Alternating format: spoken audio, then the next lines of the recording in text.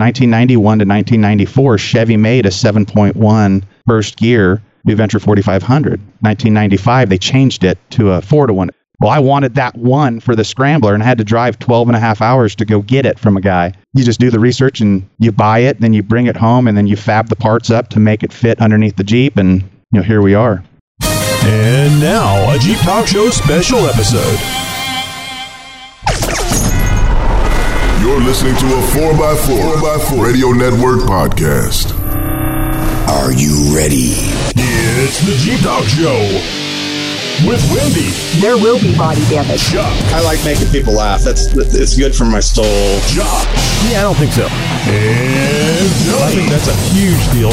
So sit back, strap in, and brace yourself. Ah, yes, the first of our Jeep Talk Show special episodes, and this is going to be an extra special episode because it's an interview with Chuck, our newest co-host on the Jeep Talk Show, and, this is actually our first week with 5 episodes. Yes, you guys have been asking for it for a while. It finally came. No, not everybody's been asking for it. Don't worry. I'm not lying to myself. But the 4 episodes a week seem to be doing very well. Everybody seems to be downloading every one of the 4 episodes that we have a week. If you're not familiar with that, maybe you didn't already know that we have 4 episodes a week. We do. We recently changed the release days of those episodes. So Tuesday is our flagship episode. It normally was released on Friday. And then Wednesday, it stays the same. The great roundtable that you're used to hearing, whether it's questions that we ask of the Zoom members, Zoom meeting members, or a Q&A with a guest. There's no telling what you may find there, but it's always fun. It's always a great conversation among many Jeepers, which you can be a part of as well. And then on Thursday is our flagship 2 episode, the one you would normally hear on Monday. And then come Friday is our great interview episode. And of course, this week we'll be having 2 interview episodes, Monday and Friday. So just want to quickly mention to anybody that's listening to this on Monday, October 31st, happy Halloween, of course. But this is SEMA week, and we are going to have 4 volunteers at SEMA for the Jeep Talk Show this year. So Chuck is going to be there. Bob, 2 cheap Jeep guys, is going to be there. And then on Wednesday, Chris is scheduled to be there. And then on Thursday, Larry Jeeping Mo is going to be there. So any of you people that are listening that are at SEMA, especially if you're a vendor out there, I'm just going to warn you, you may be getting hit up by 4 different Jeep Talk Show volunteers and 1 co-host. From around the world. Or from your city. And sometimes just down the street. Howdy, neighbor. It's the Jeep Talk Show interview. Alrighty-ho, boys and girls. It's time for another Jeep Talk Show interview. And tonight we're going to be talking with a gentleman named Chuck. You may know him as Charles, which I think would be the name he's least likely to use unless he's charging you money. Chuck is one of our new co-hosts on the Jeep Talk Show. And we thought it would be a great idea. Actually, Chuck thought it'd be a great idea, and I agreed with him to get him on here and do a little interview so you can find out more about Chuck. Now, I think it's safe to say that if you are a past Zoom meeting member, that you know Chuck very well, and you've enjoyed some of his antics in the Zoom room. It was back in the days we were doing the roundtable episodes. I'm sorry, the what do you call it? The campfireside chat. Fireside chat. Yeah, that was part of the Friday episode, and then of course in the roundtable episodes, you got to be in a few of the roundtable episodes, did you, Chuck, or did you just come to the Thursday night recording? No, I did both of them while they were running. All right, cool. So anyway, we're going to talk to Chuck and find out a little more about Chuck. Chuck, I'd like to start off with Well, I actually, I'm going to go back a little further than what I was planning. Let's go with how you started wheeling, because I've made the joke before that you literally came out of your mom. You were birthed into off-roading. Yeah. I'm not going to say it, because she got after me for saying it a couple of times.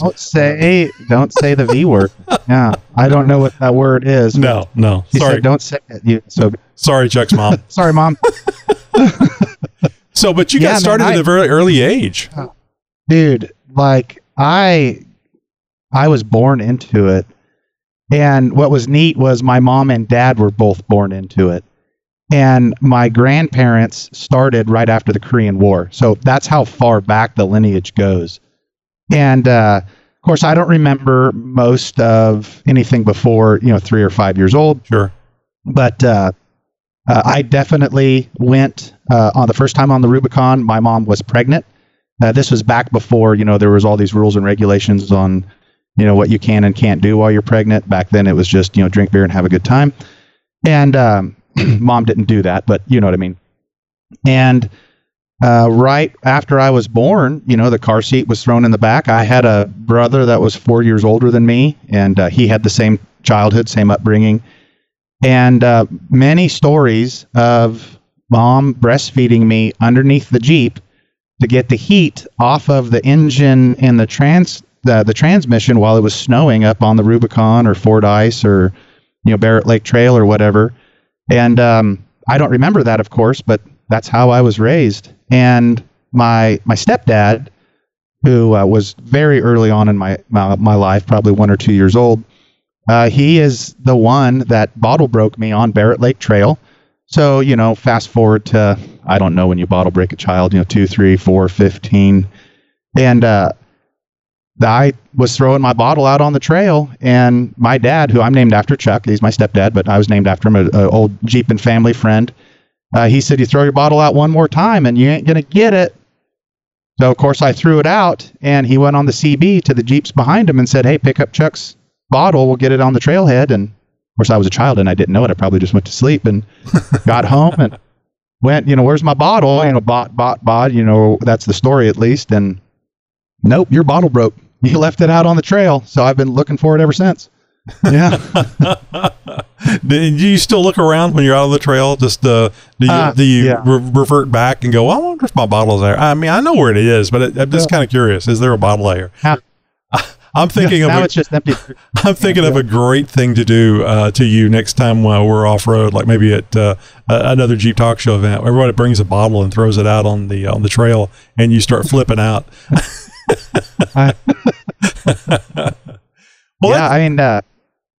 My earliest memories as a child is, being buckled into the back seat of a CJ5, and all of Mom and Dad's camping gear just packed around my brother and I, and we'd go out and we'd go camping for a week with 4 normal-sized people in a CJ5.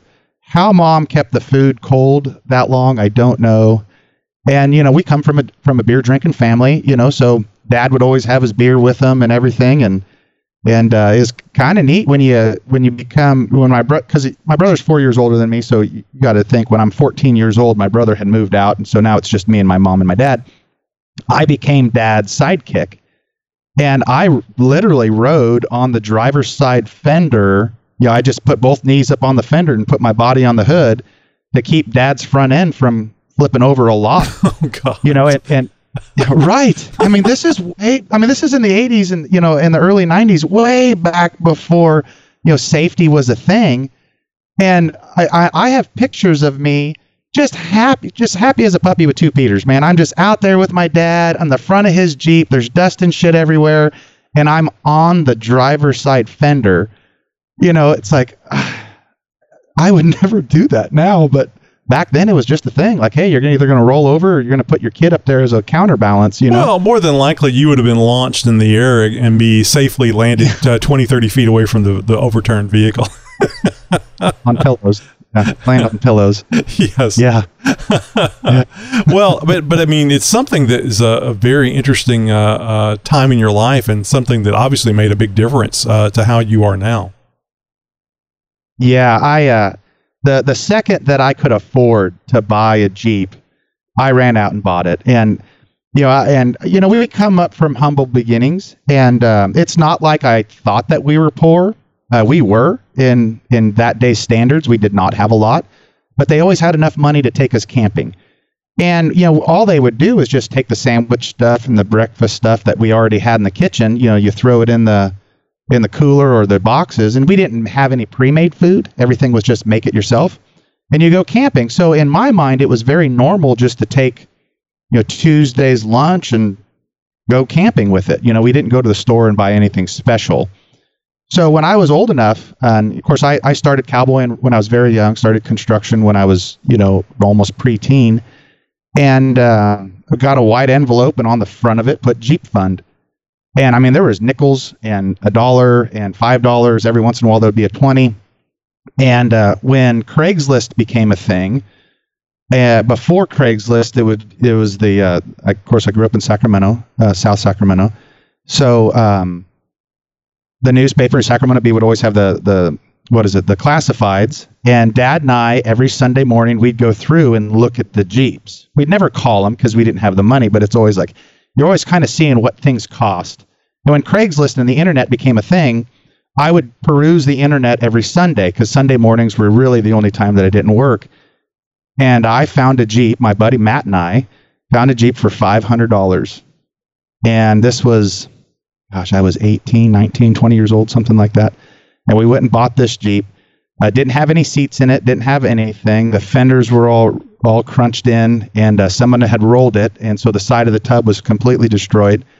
And we drove that thing home. I was sitting on a 5-gallon bucket, drove it home, and him and I made some tube fenders for it and welded some seats in, and went to Strawberry Pass Trail like a couple days later. And I was already hooked, but that was my own Jeep and wheeling Jeep, and it was. I've never looked back. That's how we built them back then. You buy some old piece of shit for $500 and take the power steering out of it, change your manual steering back into the other one, sell it the next weekend for the same amount of money you bought it, and now you have your upgraded part, because we couldn't afford, 4-wheel parts wholesaler or anything like that. You just handmade your stuff. This is great. And you still maintain that Jeep idea to this day. I mean, I think you probably spend a lot more than $500 for some of these older Jeeps that you buy. And that's really kind of your, I guess, trademark, is that you really like and know a lot about the earlier Jeeps. Like, would it be safe to say like 80s back, or would it be later than that? So like 1986 is kind of the last year that I know anything about, because that's when AMC went to Daimler Chrysler. 1987 is the square headlight YJ, which is pretty much a CJ, just much better. I know I just said that out loud, but it really is. I was shocked. Yeah. And really the knowledge base comes off of the necessity of knowing what parts are interchangeable, because we just didn't have the money to buy new. You always bought used, and you built your Jeep out of newer used Jeep parts. So I started learning the difference between a 1974 and a 1976, which is huge. They are absolutely diametrically opposite Jeeps. Now, they're both the CJ5. There was no CJ7 in 1974, but the frame rails are different. The steering components are different. The axle, the way they mount, the springs of the mount, everything's different. And then you start going back farther and farther. And as I got older and could pay a little bit more for Jeeps, $1,500 here, $1,700 there, you start getting into the more historical Jeeps, and you start really realizing that they look the same, but there is a lot of differences, and being in the place I am now, we've got a 1941 slat grill that is way different than the 1942. Yeah, I have a 1944 as well. The 44 and the 41, even though they're both World War II Jeeps, the frames are different, the tubs are different, the seats are different, the grills, of course, are different, because one's a 9-stamp and one is a actual barred front end. If you Google, any of the listeners go and Google 1941 slat grill, you will see that's the beginning before Henry Ford actually said, no, we can't hand make that anymore. The War Department actually asked Henry Ford, can you help? And he says, absolutely. And in the beginning of 1942, I think it was like April, May, March, time frame, he said, hey, I want to stamp this thing. That's where the iconic 9-slap came from. And of course, that changed in 1946 when Willys Overland started making the civilian Jeep. But you learn all of this stuff because you could not afford to buy new. And you wanted to do stuff that bolted up. You didn't have to do a lot of fabrication. And that turned into a lifetime of learning the history of the Jeep. My wife and I were chatting the other day about, the simple fact that, I know the color swatch is 1971, Renegade 1. And people go, well, Renegade 1, what is that? Well, the Renegade 1 was the first couple years, 1972. Then they started changing in 1973. They started changing the Renegade 2. And then 1976, they just dropped the numbers and went to Renegade. She goes, how do you know that crap? I'm like, well, because you couldn't buy new. You could not buy new. You had to just do your research. And it would take me sometimes 6, 7, 8 months to find the rig that I needed because I needed an offset Dana 20. That only came in the automatics, right? And I needed one, so I had to buy one. And it took me a long time to find the frame that had the offset Dana 20 in it. They only made it for a couple years in the late 1980s.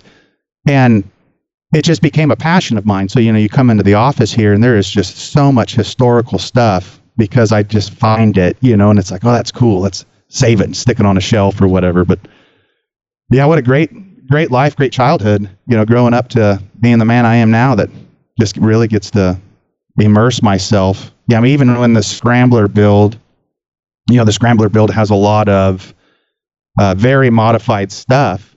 It took me, I think it took me 6 or 7 months to find the new Venture 4500, which is the 5-speed. But Chevy made in the 1991 to 1994, Chevy made a 7.1 first gear new Venture 4500. Well, 1995, they changed it to a 5-to-1 or a 4-to-1, excuse me. Well, I wanted that one for the Scrambler and I had to drive 12 and a half hours to go get it from a guy. And you just do the research and you buy it, then you bring it home, and then you fab the parts up to make it fit underneath the Jeep, and here we are. Would you say that you're a history buff at all, or is it just like you say, it's just something that you had to do to do what you wanted to do? And I wouldn't say that I'm a history buff at all. I definitely do like going, every time I go up and see my friend Chris up in Detroit, we go to the Henry Ford Museum, and I always giggle because I look up and they've got a 42, and I go, I got one that's older, screw you, Henry Ford. But my childhood is definitely the happiest time of my life. And when my children and I, as a single daddy, I had 2 very young boys in diapers, and I had my CJ5, the same one that I have now that they helped me build. Of course, they just hit it with a hammer, while we were out there building it together because they were, 2 and 3 years old. Sure. That's got to be almost identical happiness as when I was a child. So for me to do research on 1941 to 1986 Jeeps is not work.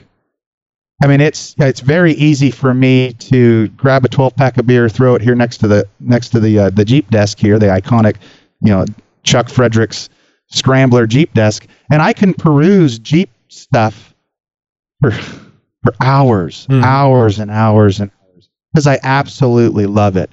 And for some reason, it is, I think because I identify it with my happiness, it is fused into my head. I don't forget it. And I just absolutely... It's interesting how learning works, and it would be great if, and I think some people do have the ability to motivate themselves to be interested in things that they're not interested in and learn it. I've always had a really hard time with that. But like you, if it's something that I'm interested in, I often will go through many gyrations to find the information, and then all that work involved helps me remember it. So you mentioned earlier about your brother going off-road with your mom and your stepdad. How did the Jeep experience affect him? Is he at all involved in Jeeps? No. He was very close to my biological father. I think when mom kind of moved on in her life and continued the Jeeping world, I think that kind of hurt my biological father's feelings a little bit. He had a beautiful I think it was a 71, 72. Don't quote me on it. The yellow that came from AMC was called a sunset yellow. It's a very unattractive, kind of a dingy, low-key yellow. And he changed his Jeep to what's called the 77 Corvette yellow, which is a very bright, in-your-face. There you go. Not lime, but it was a beautiful, bright Jeep. And Dad, well, we'll call him Dad also as well as my stepdad, Dad. There was no steps in my family. They were both men figures in my life. Dad had affinity for chrome, so he had this big, beautiful yellow Jeep and chrome bumpers and chrome. I mean, it was very flashy. And I think he got in an accident with it or something happened and he tore it down. And he never really got back into the Jeeping theme because every time he did, it reminded him of his childhood. See, my dad and my mom grew up down the street from each other. His dad, Cliff, was the Jeeper from the Korean War with his brother, Tex. So Dad was definitely immersed in Jeeping. And when they met Julie, my mom, they kind of brought her in. Mom was more of a backpacking kind of a background. Her dad was all into backpacking and nature and very much against the off-roading community. But, once you get into the Jeep, you can't get out. So Mom got in the backseat of the Jeep with, Grandpa Cliff, and that was it. So when Mom moved on, I think Dad lost it. And my brother kind of went that route. He did build a 1973 Renegade. That's actually called a Renegade 2. Had the 304 in it with a 3-speed. And I had a 1959 Willys CJ5. I had a V8 in it and a 4-speed and 538 gears. And I did a lot of really neat stuff. The offset 44 is kind of cool because you can put locking hubs in the back of your Jeep as well, not just in the front. And so I can flat tow that Jeep like a trailer. And I did that very often, and my brother would drive his Jeep up. And the last time my brother was in his Jeep, we were on the Barrett Lake Trail. And, of course, I had 538s and a 4-speed. My brother had 373s and a 3-speed. And the rock garden in the beginning of Barrett Lake Trail is probably the hardest that I've ever done. And, of course, I've wheeled all over the West Coast. And I made it through just okay. And my brother... he didn't quite have the roll cage set up on his yet. I mean, he did have a roll cage, of course. And his throttle was pushed a little bit too far.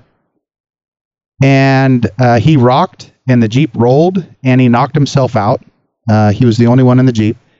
And when he knocked himself out, his big, heavy foot just floored it.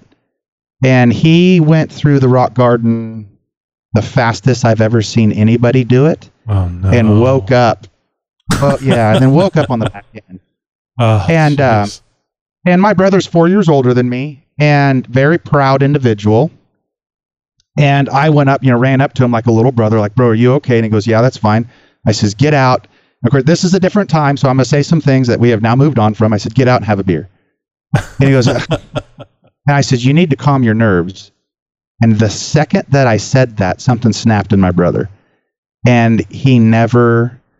I don't even think we made it to Barrett Lake. I think we made it about 3/4 of the way, and he fought it the whole way because he was shaking. I mean, you can visually see the shakiness in him, and he's a big man. He at that time he really dwarfed me as a person, and I said, bro, it's going to be okay. Let's have some sandwiches. We did. We made some peanut butter and jelly sandwiches and had a couple Cokes and some waters, and I was like, we can just keep making it. And he goes, you know what, dude, I'm done. And we drove out, and he drove off, and he never went wheeling again. Actually, his Jeep is sitting in a fence row in Wilton, California, rotting. And I begged the family, get a hold of Scott and let me buy it from him, and I'll restore it to its glory. And absolutely not. So, brother does not have the same affinity as Jeeping, and I kind of don't blame him. Because getting knocked out on the trail and then flooring a giant V8 with 373 gears is probably not what anyone wants. Easily could have died or been hurt severely. And yeah. So no, I can get it. He did a little bit later. He went on the Midnight Rubicon with one of my best friends, Matt, who's an avid Jeeper, is very much infused into the Jeeping world in the Northern California area. Matt brought him up there and as a rock roller, and because that kind of need to get that many Jeeps through the Rubicon. If you're sitting there just fumble effing your way through some of the obstacles, it would take way too long. And my brother did have a pretty nasty accident while he was up there, had to get life flighted out. They were going to amputate, one of his digits on his hand or something. Matt, if you're listening, you can call me and tell me if I'm wrong, but these are the things I remember. I did not have a good communication with my brother, after that Barrett Lake incident. I do know that my mom called. I was a combat medic in the Army, so she was like, "Hey, what would you do?" And I said, "Well, I should probably cut it off."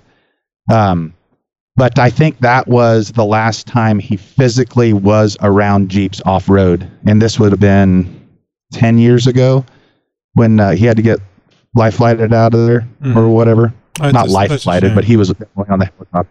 Right. Yeah, it's kind of a bummer to have that much history and then just go, not for me.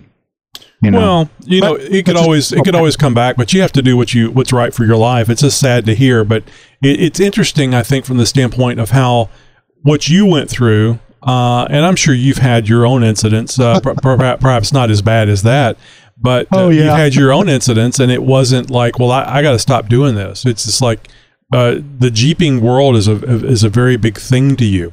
One of the things that I'm curious about is why you didn't move on from the older Jeeps to the newer Jeeps. I mean, like the YJs, the TJs, the JKs. So, I mean, there's nothing wrong with that, but you just seem to have a love and an interest in Jeeps. And, now the YJ is so old, it's probably as old as the Jeeps that you were dealing with when you were a kid are now. So it's interesting to me that if you've stuck with the much older generation, and especially with all the parts being so hard to get. Well, so I remember sitting there in the living room when all the lawsuits were going through with AMC, and we kind of knew that the company was in a demise, and they sold off to Daimler Chrysler, which in the 80s, you got to remember, in the mid to late 80s, everything was really smogged down, and the vehicles were not very good. And the Jeep was still this rugged off-road thing, and everything else had kind of gone to the, countrypolitan, cityfied type vehicle. And when AMC sold to Daimler Chrysler really inherited a huge lawsuit. And so they wanted to move as far away from American Motor Corporation as they could, but they didn't really have the tooling to completely redo stuff. So the first thing that they did is they squared off the front end of the CJ. It's the same tub. You can take a YJ tub and a CJ7 tub, yank them apart, sit them side by side, and they're the same. There is not much differences other than, that says on the back is there's a Wrangler, and you got a different place for the lights and things like that, but I really think that they're very close. And when they did that, all of the Jeeping world that I was a part of we're going to hell in a handbasket. Mm-hmm. The world has now turned to hell, and it's snowing outside. And I knew a guy that owned, now it's called Specialized Full Drive, but back in the day it was called Specialized Jeep. Of course, Jeep sued them. He put it to Specialized Jeep with a G. And he started talking to all of us about bringing these pieces of shit in there, and people wanted to go wheeling with them, and they really couldn't because, and he would talk so much bad, talk bad about them. So that has always been in the kind of back of my brain. I've never liked the looks of the YJ. I completely understand that they're very capable. There's not much differences. I just don't like them. Uh-huh. And I couldn't afford it. See, because I grew up so financially, I don't want to say destitute, but we were very limited. Financially challenged. Yeah. I spent my entire life if I have $100 and I have a choice between buying a $50 thing to have fun or a $75 thing that can make me another $100, I'll spend the $75 to make more money. Sure.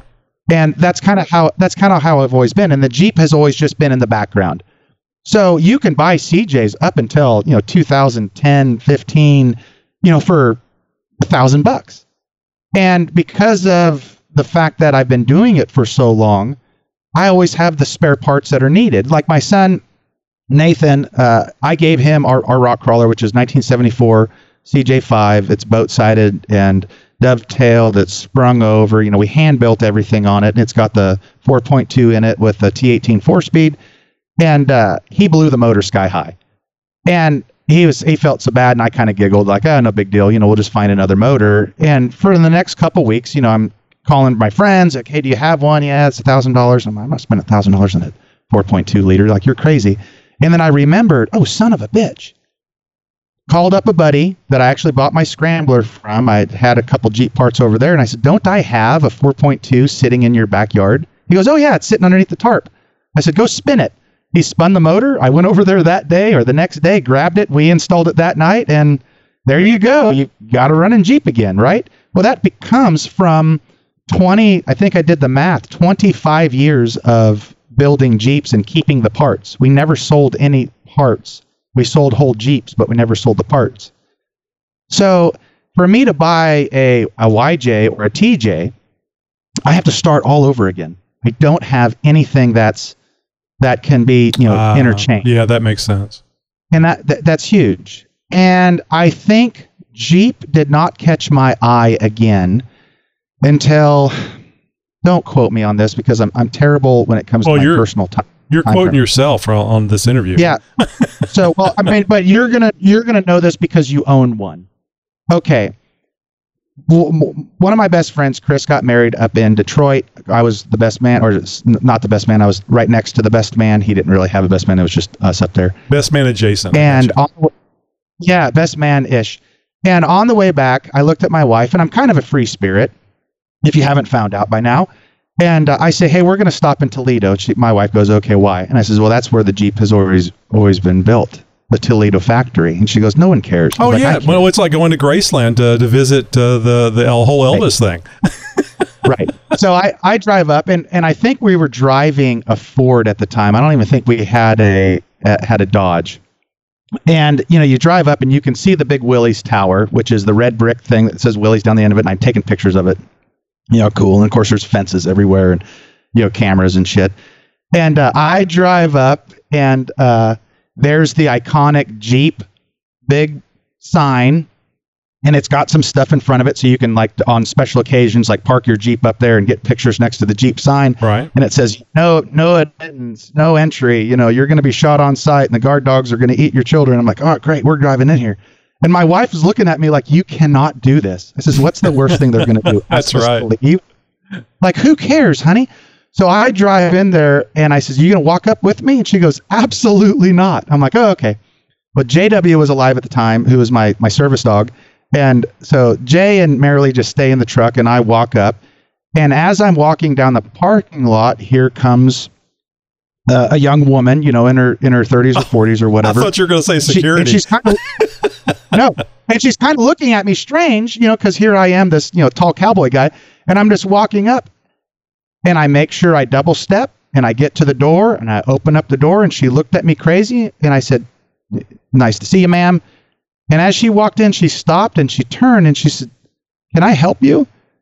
And I said, "Oh, no, ma'am, not at all. I'm just here. I'm a huge Jeep enthusiast, and I just, wanted to see this place."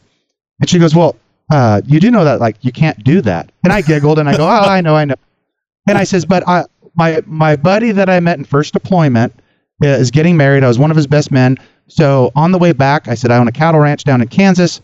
On the way back, I just wanted to stop and see this. I'm third generation Jeeper, and I absolutely love the models. I can't, for me to even be in this place is huge for me." And she goes, "Well, do you have a minute?" And I says, "Yes." She says, "Are you by yourself?" I says, "No, my wife and my dog are in the truck." And she starts laughing. She goes, "You left them in the truck?" And I says, "Well, she was afraid to come in." She says, "Well, you just wait." I said, "Okay." She's the reasonable one. Yeah, Well, her and the dog, actually. Yeah, it's her choice to be married to me. So I'm sitting in there, and they've got a 1942 right in the showroom. Not a showroom, but at the entrance. Right. And they got like a mannequin there that's got all the World War II regalia on and blah blah blah. And here comes this gentleman, and he puts his hand out, and I wish I could remember his name, but he was the chairman of the Jeep union. Mm-hmm. And he came out, he shook my hand, and he goes, can I help you? And I go, oh, not really, sir. I'm just here to say hi. Like, this is wonderful. Thank you very much. And we start talking. He goes, well, do you have, I hear your wife is here. And I go, yeah. He goes, well, invite her in. I says, okay. So I call Marilee and I says, hey, just leave the windows down. Jay's asleep anyhow. Just come on in. So she goes in there and he goes, I'm so-and-so, such and such chairman of the Jeep, union. And then the shop steward comes out and we start talking and he goes, well, what do you think about this Jeep? And he was talking about the 42 and my wife laughed at him. And he goes, excuse me? And she goes, oh, he's got one older. And the guy blinked. Like 1942, that's the first Jeep ever made. And I go, well, absolutely no, sir. I have a December 1941 Slack Grill, all original, that I got out of California. And he goes, what? And she goes, you didn't tell him? No, I didn't. And she goes, oh, yeah. Well, he's got a 1946 Warman top. And the guy looked at me and he goes, what is that? And I says, oh, well, 1946, when that's the second year that they were making civilian Jeeps, the aftermarket thing had already been done. And the Jeep Corporation looked at one of their engineers, and the engineer's last name was Warman, and said, hey, make a aftermarket top for these Jeeps, because then they were just topless. So they made 12 of them. There's 4 of them left in the U.S., and I have one. It was a barn find, and I have not touched it at all. It's all original. Like, no bullshit. There's nothing been changed on this Jeep. And he looked at me and he said, do you want a, not an interview, but a walkthrough of the factory? And I go, oh my God, I would love to be in this factory. And he goes, okay, well, you have to give your cell phones up. You got to do this. There was a big safety brief. They did a background check on us to make sure that, we weren't from Ford or anything. And for 2.5 hours, he drove us through the Jeep factory where they were making the Gladiator before the Gladiator was revealed. And he says, you cannot tell anybody this, but we're revealing this for the first time, in like Motor Trend or whatever, in like 2 weeks. I had a chubby for 2.5 hours. I looked at my wife and I said, I want one of these so bad. I said, this is the 4-door Scrambler. And she looked at me and she goes, oh my God, honey, we can't afford this. I said, I know we can never afford one. I just said I want one. And afterwards, what a wonderful welcome that the Jeep did. And once he found out that we were, a military family, had done deployments and, in a combat zone and all this stuff. They just lavished us with love. And I actually have some shirts and some sweatshirts that the only place you can get them is by working in the Toledo factory. And then when we were all done, as I was leaving, I get a note, and it's a phone number, and it says, hey, please call me. And I called it, and it was the young lady that I had met. And she goes, I have never heard of anybody going into a secure place and just walking in. She says, that is probably the funniest thing I've ever heard. I have something for you. Here's my address. And my wife, rolling her eyes like, oh, God damn it. What's this girl want? And we drive up, and she hands me a brick from when they tore down the Willys factory. All the Jeep employees, if they wanted one, got a original brick from the original Willys Overland factory, and she gave it to me. And I have it behind me on my shelf of all of my Jeep stuff. And I was so impressed with all of them that it's just like me in the childhood. Why do you like CJ's? Because it was one of the happiest moments of my life. That became one of the happiest moments of my adult life. And I have wanted a Gladiator ever since then. Like, those Jeeps, to me, there is something just sexy about them. And I know a lot of people are going to go, oh, the breakover angle, oh, the departure angle, all this, all that. Oh, sure. Jeeps were too narrow, too, back in the day. It's got its pros and its cons. And I want one so freaking bad, Tony. But financially, if I can spend $50,000 on a, skid loader, I'm going to buy that instead of buying a $50,000 Jeep, And I think my wife and I continue to talk about it. And I know you and I've talked about it off air. If I was going to buy anything new, I would probably buy a Gladiator, because I think they are so gosh darn attractive, like very, very attractive. And do they still seem to be Jeepy to you? They do. They do. And I joke about the plastic Jeeps a lot. I'm still kind of getting over, and I understand that some of the listeners are yelling, there's plastic on your CJ. Like, I got it. Like, yeah, but there's more metal than plastic. And when I get into these, there's more plastic than metal. But they just have that identification as a Jeep. Like, when I see a TJ, I don't see that. But I think it's because that was one of the happiest moments of my adult life, is that I got welcomed so openly by Jeep because of my time in service and the generational Jeeping that I've done. They actually looked at me and went, wow, you have a special life. And I grew up where nobody gave a shit that we had a Jeep, and all they cared about was that I couldn't afford the new Nikes or couldn't afford the new Air Jordans. Right. And for someone to look at me and go, wow, you had one of the coolest childhoods that anyone could ever have, I think that really warmed my spirit to the new Gladiator. And what is it? Is it the JT and what's the Jeep? Help me out here. What's the Wrangler? The JL. I like those as well, but I like the truck better. And I think that's why I want one so bad. And to see it before it even came out that's pretty special to me. Well, it was an event. It was a big event in your life. You tried something and it paid off for you.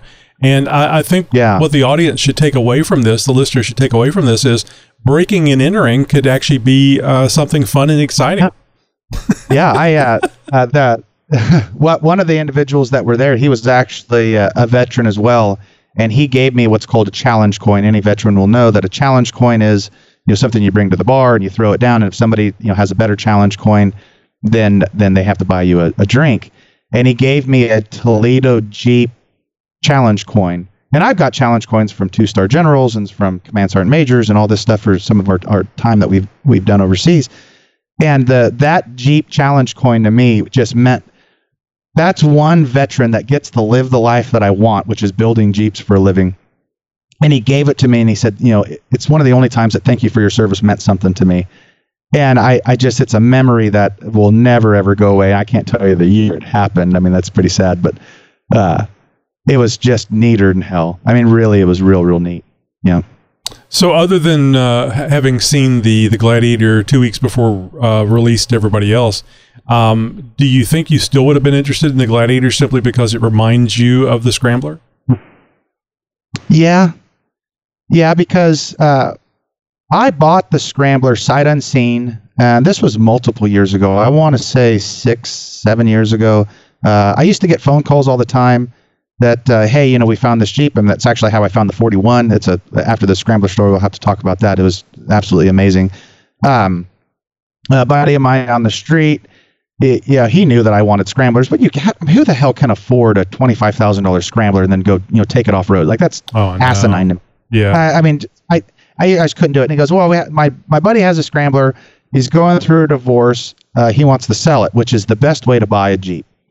And because they have to have the money, and they don't want the value to be written down in any kind of lawsuit, so they're literally giving them away. And I go, how much? He says $6,000. It's sold. He goes, really? Yeah.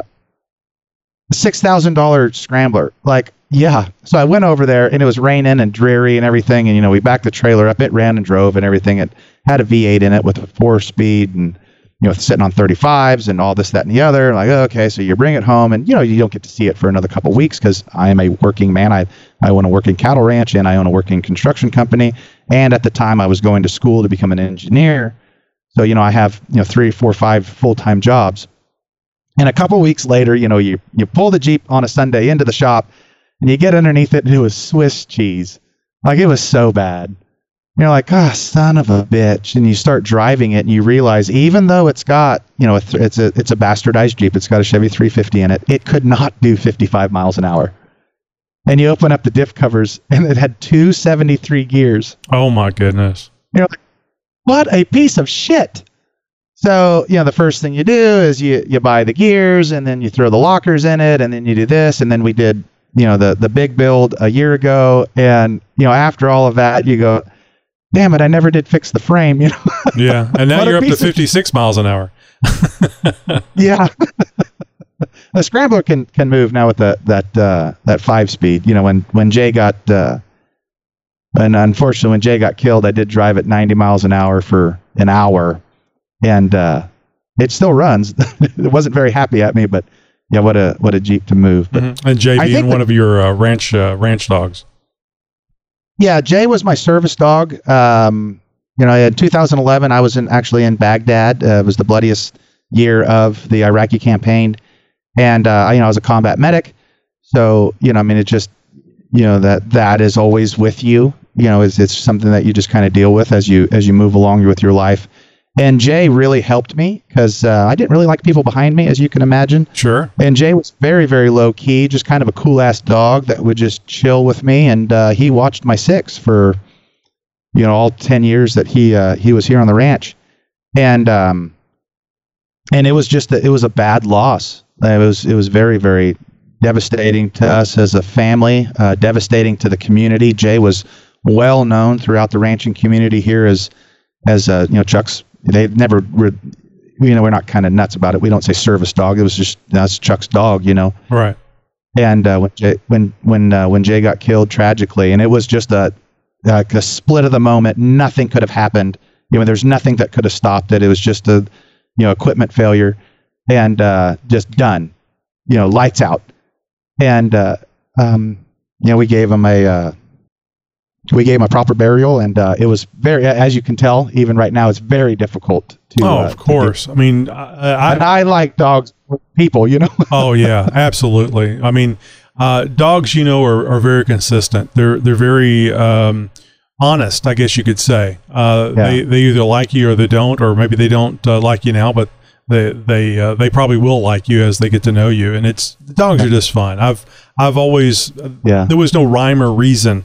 But as young as 3 years old, I was taken off going to stray dogs that would just freak my mom out. But I've just always been very interested in dogs and just really enjoyed dogs. And I've said it many times before, and I think many people are like this. I don't mean it to be this way. I guess I could control it if I want to. But if I'm meeting you as a new person, in person, and you have a dog, the dog is going to get the attention first. And I'm going to be half-ass paying attention to you for at least 5 minutes because I'm going to be messing with the dog. It's just the way it is. How I met Jay was kind of just, I was not looking for dogs. I just didn't want that responsibility because to me, a dog is like having a toddler. I mean, you have to give all of your attention to that dog, to train that dog and to assimilate into your life. And so I was, just back fresh from the first deployment. And the Army gave me new ears, so I'm hearing again for the very first time, and there's a lot of things that are going on around me, as I can actually function as a hearing individual again.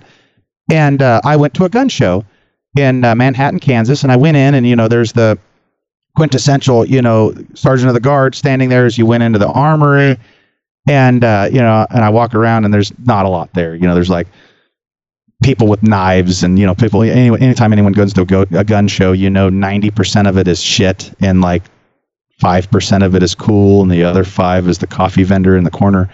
And, and I just kind of go through and I'm like, this is terrible. And it was right next to the Pound. And I had never been inside of a, what do they call SPCA or whatever, ever in my life. And I was like, I got nothing to do. My wife was way up in Chicago working. She used to work for Deloitte, which is a big firm or a investment type company.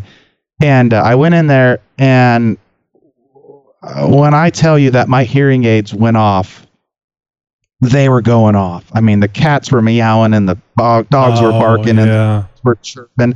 The lizards were lizarding, and the snakes got their tongue things going around. And I'm like, oh my God, it was sensory overload. And I just kept walking through. And I walked back into the dog section, and these dogs are going ape shit. Tony, I don't know if you've ever been into a Pound or anything, but these dogs they're just, it's so bad. They don't have manners because they had terrible owners. And these dogs are just jumping around and barking and crazy. And Jay was just sitting in the back. Of course, his name was Buddy at the time. They called him Buddy. Was just sitting in the corner, and he's just looking at me. And I walked back there, and it was instantaneous, brother. Like when I tell you that dog looked at me and I looked at him, it was like, son of a bitch, I don't know you, but I know you. So I went out front and I says, hey, can I sit with this dog? And I've never asked anything like that before. Mind you, I've never been to a place like this. She goes, oh yeah, there's like this little waiting room. And I went to the waiting room and I'm sitting there and I'm nervous because I'm waiting for my best friend to walk in. And he walked in, set his head on my lap and looked at me. And I swear when I tell you, he said this, he said it. He goes, where have you been? And I mean, it hit me so hard, man. And I looked at him and I said, I can't leave him here. He doesn't belong here. So I bought him. It was $100 because I had to pay for like the neutering fee or whatever. He was actually a stray out in what's called Pottawatomie County. He was living out on his own for 2 years. And I brought him home. And on the way home, my wife called and said, what'd you buy? I said, are you effing kidding me? Do you really check on me that way? She goes, well, I'm an accountant. And she says, it's the end of the day, so I'm just checking all the bank statements, and it says that you gave $100 to SPCA. What did you buy? And I said, I bought a blue heeler. She says, well, I always wanted a red heeler. And I go, well, he's a boy. She goes, I wanted a female red heeler, forever. And I go, well, you didn't get it. Well, you should have been there.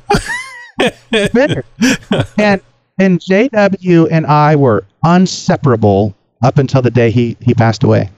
And he was here for 10 years.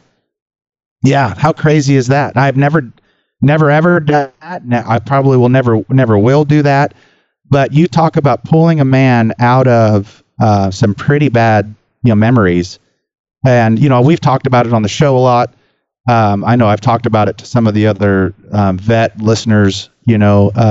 Jeeping to me is what decompressed me. And Jay got me out jeeping because he didn't want to sit at the house. So he'd jump in the Jeep with me and we'd go out jeeping. And I think he knew it. That's how important this dog was to me. And that's one of the reasons we bought the Scrambler was I wanted a place that I know it kind of went on a tangent here, but that's why I bought the Scrambler. I wanted a place that I can throw my wife, myself, my 2 kids, and my dog in with me. You can't do that in a CJ5. You definitely can't. You can't do it in a CJ7. Definitely can't do it in a CJ5. So I bought this piece of shit Scrambler and started building it because I wanted a place to throw my dog and my kids. Now, of course, my kids have moved on and they have their own Jeeps, but that's why we bought that Scrambler. Or I would have never even had anything that new because I just couldn't afford it. But yeah, very cool. Kind of went on a tangent there. Well, no. When you said Jay died, I didn't want the listener that didn't know the backstory to go, "Oh my God, who's Jay?" Yeah, Jay. Is that one of his Chuck's kids? And I guess in a way it was one of your children. But dogs don't live much longer than 10 years. So even though it's always a hard loss, and frankly, that's one of the reasons why I don't like having pets, especially a dog. I love the dogs so much. And my daughters had to go through that when we lost a dog after having it only for a few years due to some heart issues that breed has.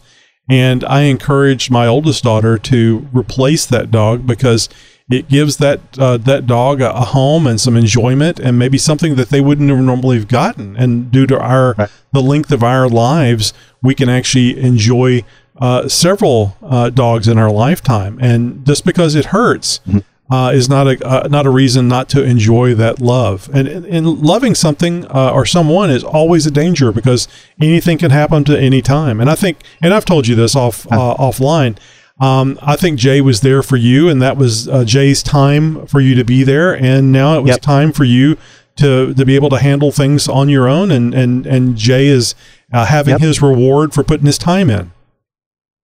Yep. 100% agree. Yep. So 100%. Now it's your opportunity to, and I know you already have, you had 2 dogs there, 2 ranch dogs. What's the other, is it Red? Is the other dog? Yeah. So we ended up getting a red heeler. And because he wasn't Jay, and I actually, it's another weird scenario. We have another ranching community or a ranching neighbor down the road, and she's a big barrel racer, and she says, "Hey, we need some help. Are you interested in a puppy?" And I says, "Oh, absolutely not, because they take so much of our time." And she says, "Well, she gave this story about this family that had a brand new infant and thought it would be cool to have a brand new infant red heeler, the most aggressive breed of heelers that they make." And they were going to raise these 2 infants together. Well, Red Dog, of course, is going to snap at a pup or at a child because Red didn't know that. So anyhow, when we got this red puppy, It had been raised for the first, I think he was 4 or 5 months, raised for the first 4 or 5 months of his life by being hit. Oh, no. A lot of negative reinforcement, which I can kill the SOB that if I ever find him, because I believe if you hit an animal, you should be castrated. And so we call him Red Dog. He did not have the value that JW did, so he never got a name. So Red Dog was always just named Red Dog, unfortunately. So that's how he got his name.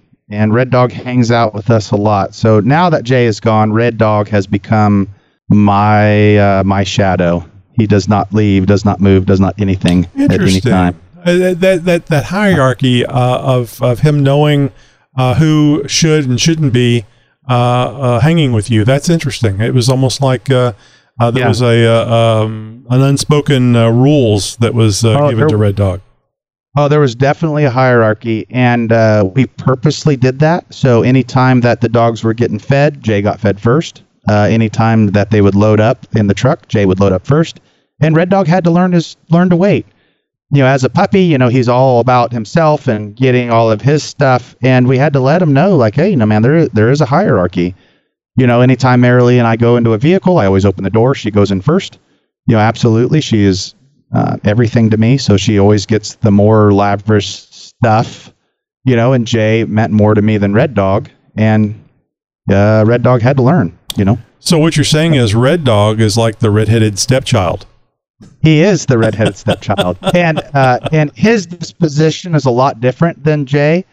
He definitely is not here for anybody other than himself, and we just get to tag along into his wonderful world of running around and wagging his tail. So yeah.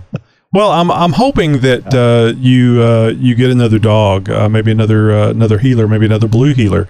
And obviously, you will never replace Jay, but you shouldn't think that way. What you're doing is you're giving another dog an opportunity to have a great life, and it also gives you a lot of enjoyment as well.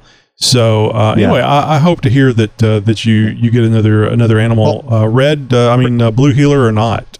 Another one. Yeah, well, definitely. Red Dog is learning how to get in the Jeep right now. It's a little, Red Dog's got stubby little legs. So the Scrambler on 35s, he's having a hard time jumping into the back of the Scrambler. But maybe there's a new Jeep in the future. We don't know. That's right. We're actually getting, so he might become a plastic Jeep dog. I don't know. So absolutely wonderful background story here, Chuck, and of your life and stuff. But I really wanted to get into the very first thing I was going to start with was when you started listening to the show and how it brought you into the show. But I don't think that we have time to do that now. I think that we may have to bring that into another interview. You have so much interesting stuff to say. Very, very special time learning the show and doing the West Coast Jeep deal for Dad. Mm-hmm. That was amazing. We got some neat stories about when we bought the 41 Slack Grill. What I paid for it to begin with is just it's almost embarrassing to the person who sold it. And the Warman top, the Jeep that we have. I mean the Colorado trip to go buy my son's Jeep that we ended up buying 2 Jeeps to build his one. I mean and this isn't even the wheeling stories. I mean, there is hours upon hours of wheeling stories, and how many times I've ripped my frame in half or thrown my motor through the radiator on a trail, and how do you get out, and all the Jeep tricks that we learned out in the middle of desolation wilderness where really all you had was a couple sticks and some baling wire, and you had to get out of the trail because cell phone service is just not a thing. I mean, we can sit for days and not tell the same story twice. Oh, what a great life that I've gotten to have. What a wonderful, and that's why I'm so privileged now to be a part of the show and maybe bring some of those stories onto the show, slowly and integrate it into some of the other stuff that's going on. It's just a neat life. I'm very, very lucky to have lived the life I did, you know. Well, we're certainly happy that you found us and wanted to be part of the show. I still don't think you have enough time in your life for it, but I'm not gonna worry about that. I'm gonna let Chuck worry about that because it's a privilege for us to have you in the show. So, Chuck, I think that what this does is it gives a clear indication to our listener that you have a lot to bring to the show, and they need to keep listening and hear all the stuff that you're going to bring to the show. Yeah, I'm not just the guy in the background with the funny antics and the stories or you know the ad lib things. There's a lot of 3 generations of Jeeping. There's so much knowledge that you cannot buy from the store. I mean, there's so many neat things that to help people out on the trail and stuff that we had to learn out of necessity. You know, there was no widget that they had now, and a lot of the listeners, you know, you can't. I mean, you got family, you got kids, you got all this other stuff. You can't go buy the thingies. There's a lot of ways around it, you know, and I hope that's what I get to bring. That's what I hope to get to bring is you don't have to buy all of the widgets to get out there. You know, you need to have a little bit of knowledge and some tricks in your belt, you know, and you can do what these other guys do with the $80,000 rigs. You know, nothing wrong with them. I wish I could afford an $80,000 Jeep, but you know, you can go out with these older Jeeps and have just as much fun and kind of a little bit more, you know, because they start sniffing around and like, how the hell did you get here? Like, oh, well, I learned this trick. You didn't spend the $80,000 that's necessary to be able to do that. Well, that's kind of the cool thing, isn't it? Yeah, I think I know we're running over time, and one of the coolest stories I've ever be able to tell. My buddy Matt and I went out with a Jeep club, the Capital City Mountain Goats. It's a great Jeep club on the West Coast. My family actually are the originating founders of it, and they didn't know who we were. And we were up in the mountains on the Strawberry Pass Trail, which is no longer in existence. It all got burnt down a couple years ago. And I had my really shitty CJ5, and it was multicolor, you know, no top. I mean, it didn't even have matching tires or wheels on it, you know, and I think the tires and wheels were, you know, different sizes even. And we kind of got shunned a little bit, you know, because they don't know who these guys are. We're in our early 20s. We got all the way up to the very tippy top. We didn't spin a tire or nothing. You know, a lot of, you know, 3-wheel pedaling and just some fun. And the guy there was very boastful about the amount his tires cost. And he was kind of, how do I say, he's just being a dick to us. And my buddy Matt, who's very outspoken and knows where I come from and knows the lifestyle that we've had to endure to get to where we were at the time, which was still not very good. And he goes, "That's really neat, bro. You know, you have more in your tires than my friend has in his entire Jeep, and yet we're at the same place." And that guy shut up so fast. And Matt said, "Man, it's not about the rig. It's about the driver." And that made me so proud as a person because, you know, sometimes it's a little embarrassing. I mean, even though there's a lot of us out there that go, I don't really give a shit what you feel or what you think. It's kind of intimidating sometimes when you go out and there's this guy with at the time, a $60,000, you know, TJ. And, you know, I've got a 1974 CJ5 with not even matching wheels, you know, and we're at the same place. We were there together. And I think Matt and I had more fun than that guy. Yeah, I really did. You know, it's funny. That's what I want to bring. I don't know if you've actually. I think you have seen the new Top Gun movie. Was it Maverick or something? Yeah. Do you remember the line? Because I haven't seen it, but I've been seeing clips of it. Do you remember the line where the pilot in the back or the co-pilot in the back of the F-14 says, "Maverick, you've said it's not the plane, it's the pilot." So they stole that from you, is what I'm telling you. They did. Yeah, Tom owes me some money. That's right. I'm just going to say that out loud. There could be a lawsuit. So really cool and a great story. And we look forward to hearing a lot more of your stories, not only in a next interview, but also reoccurring on the Jeep Talk Show. Yeah. Sweet. Thanks for having me.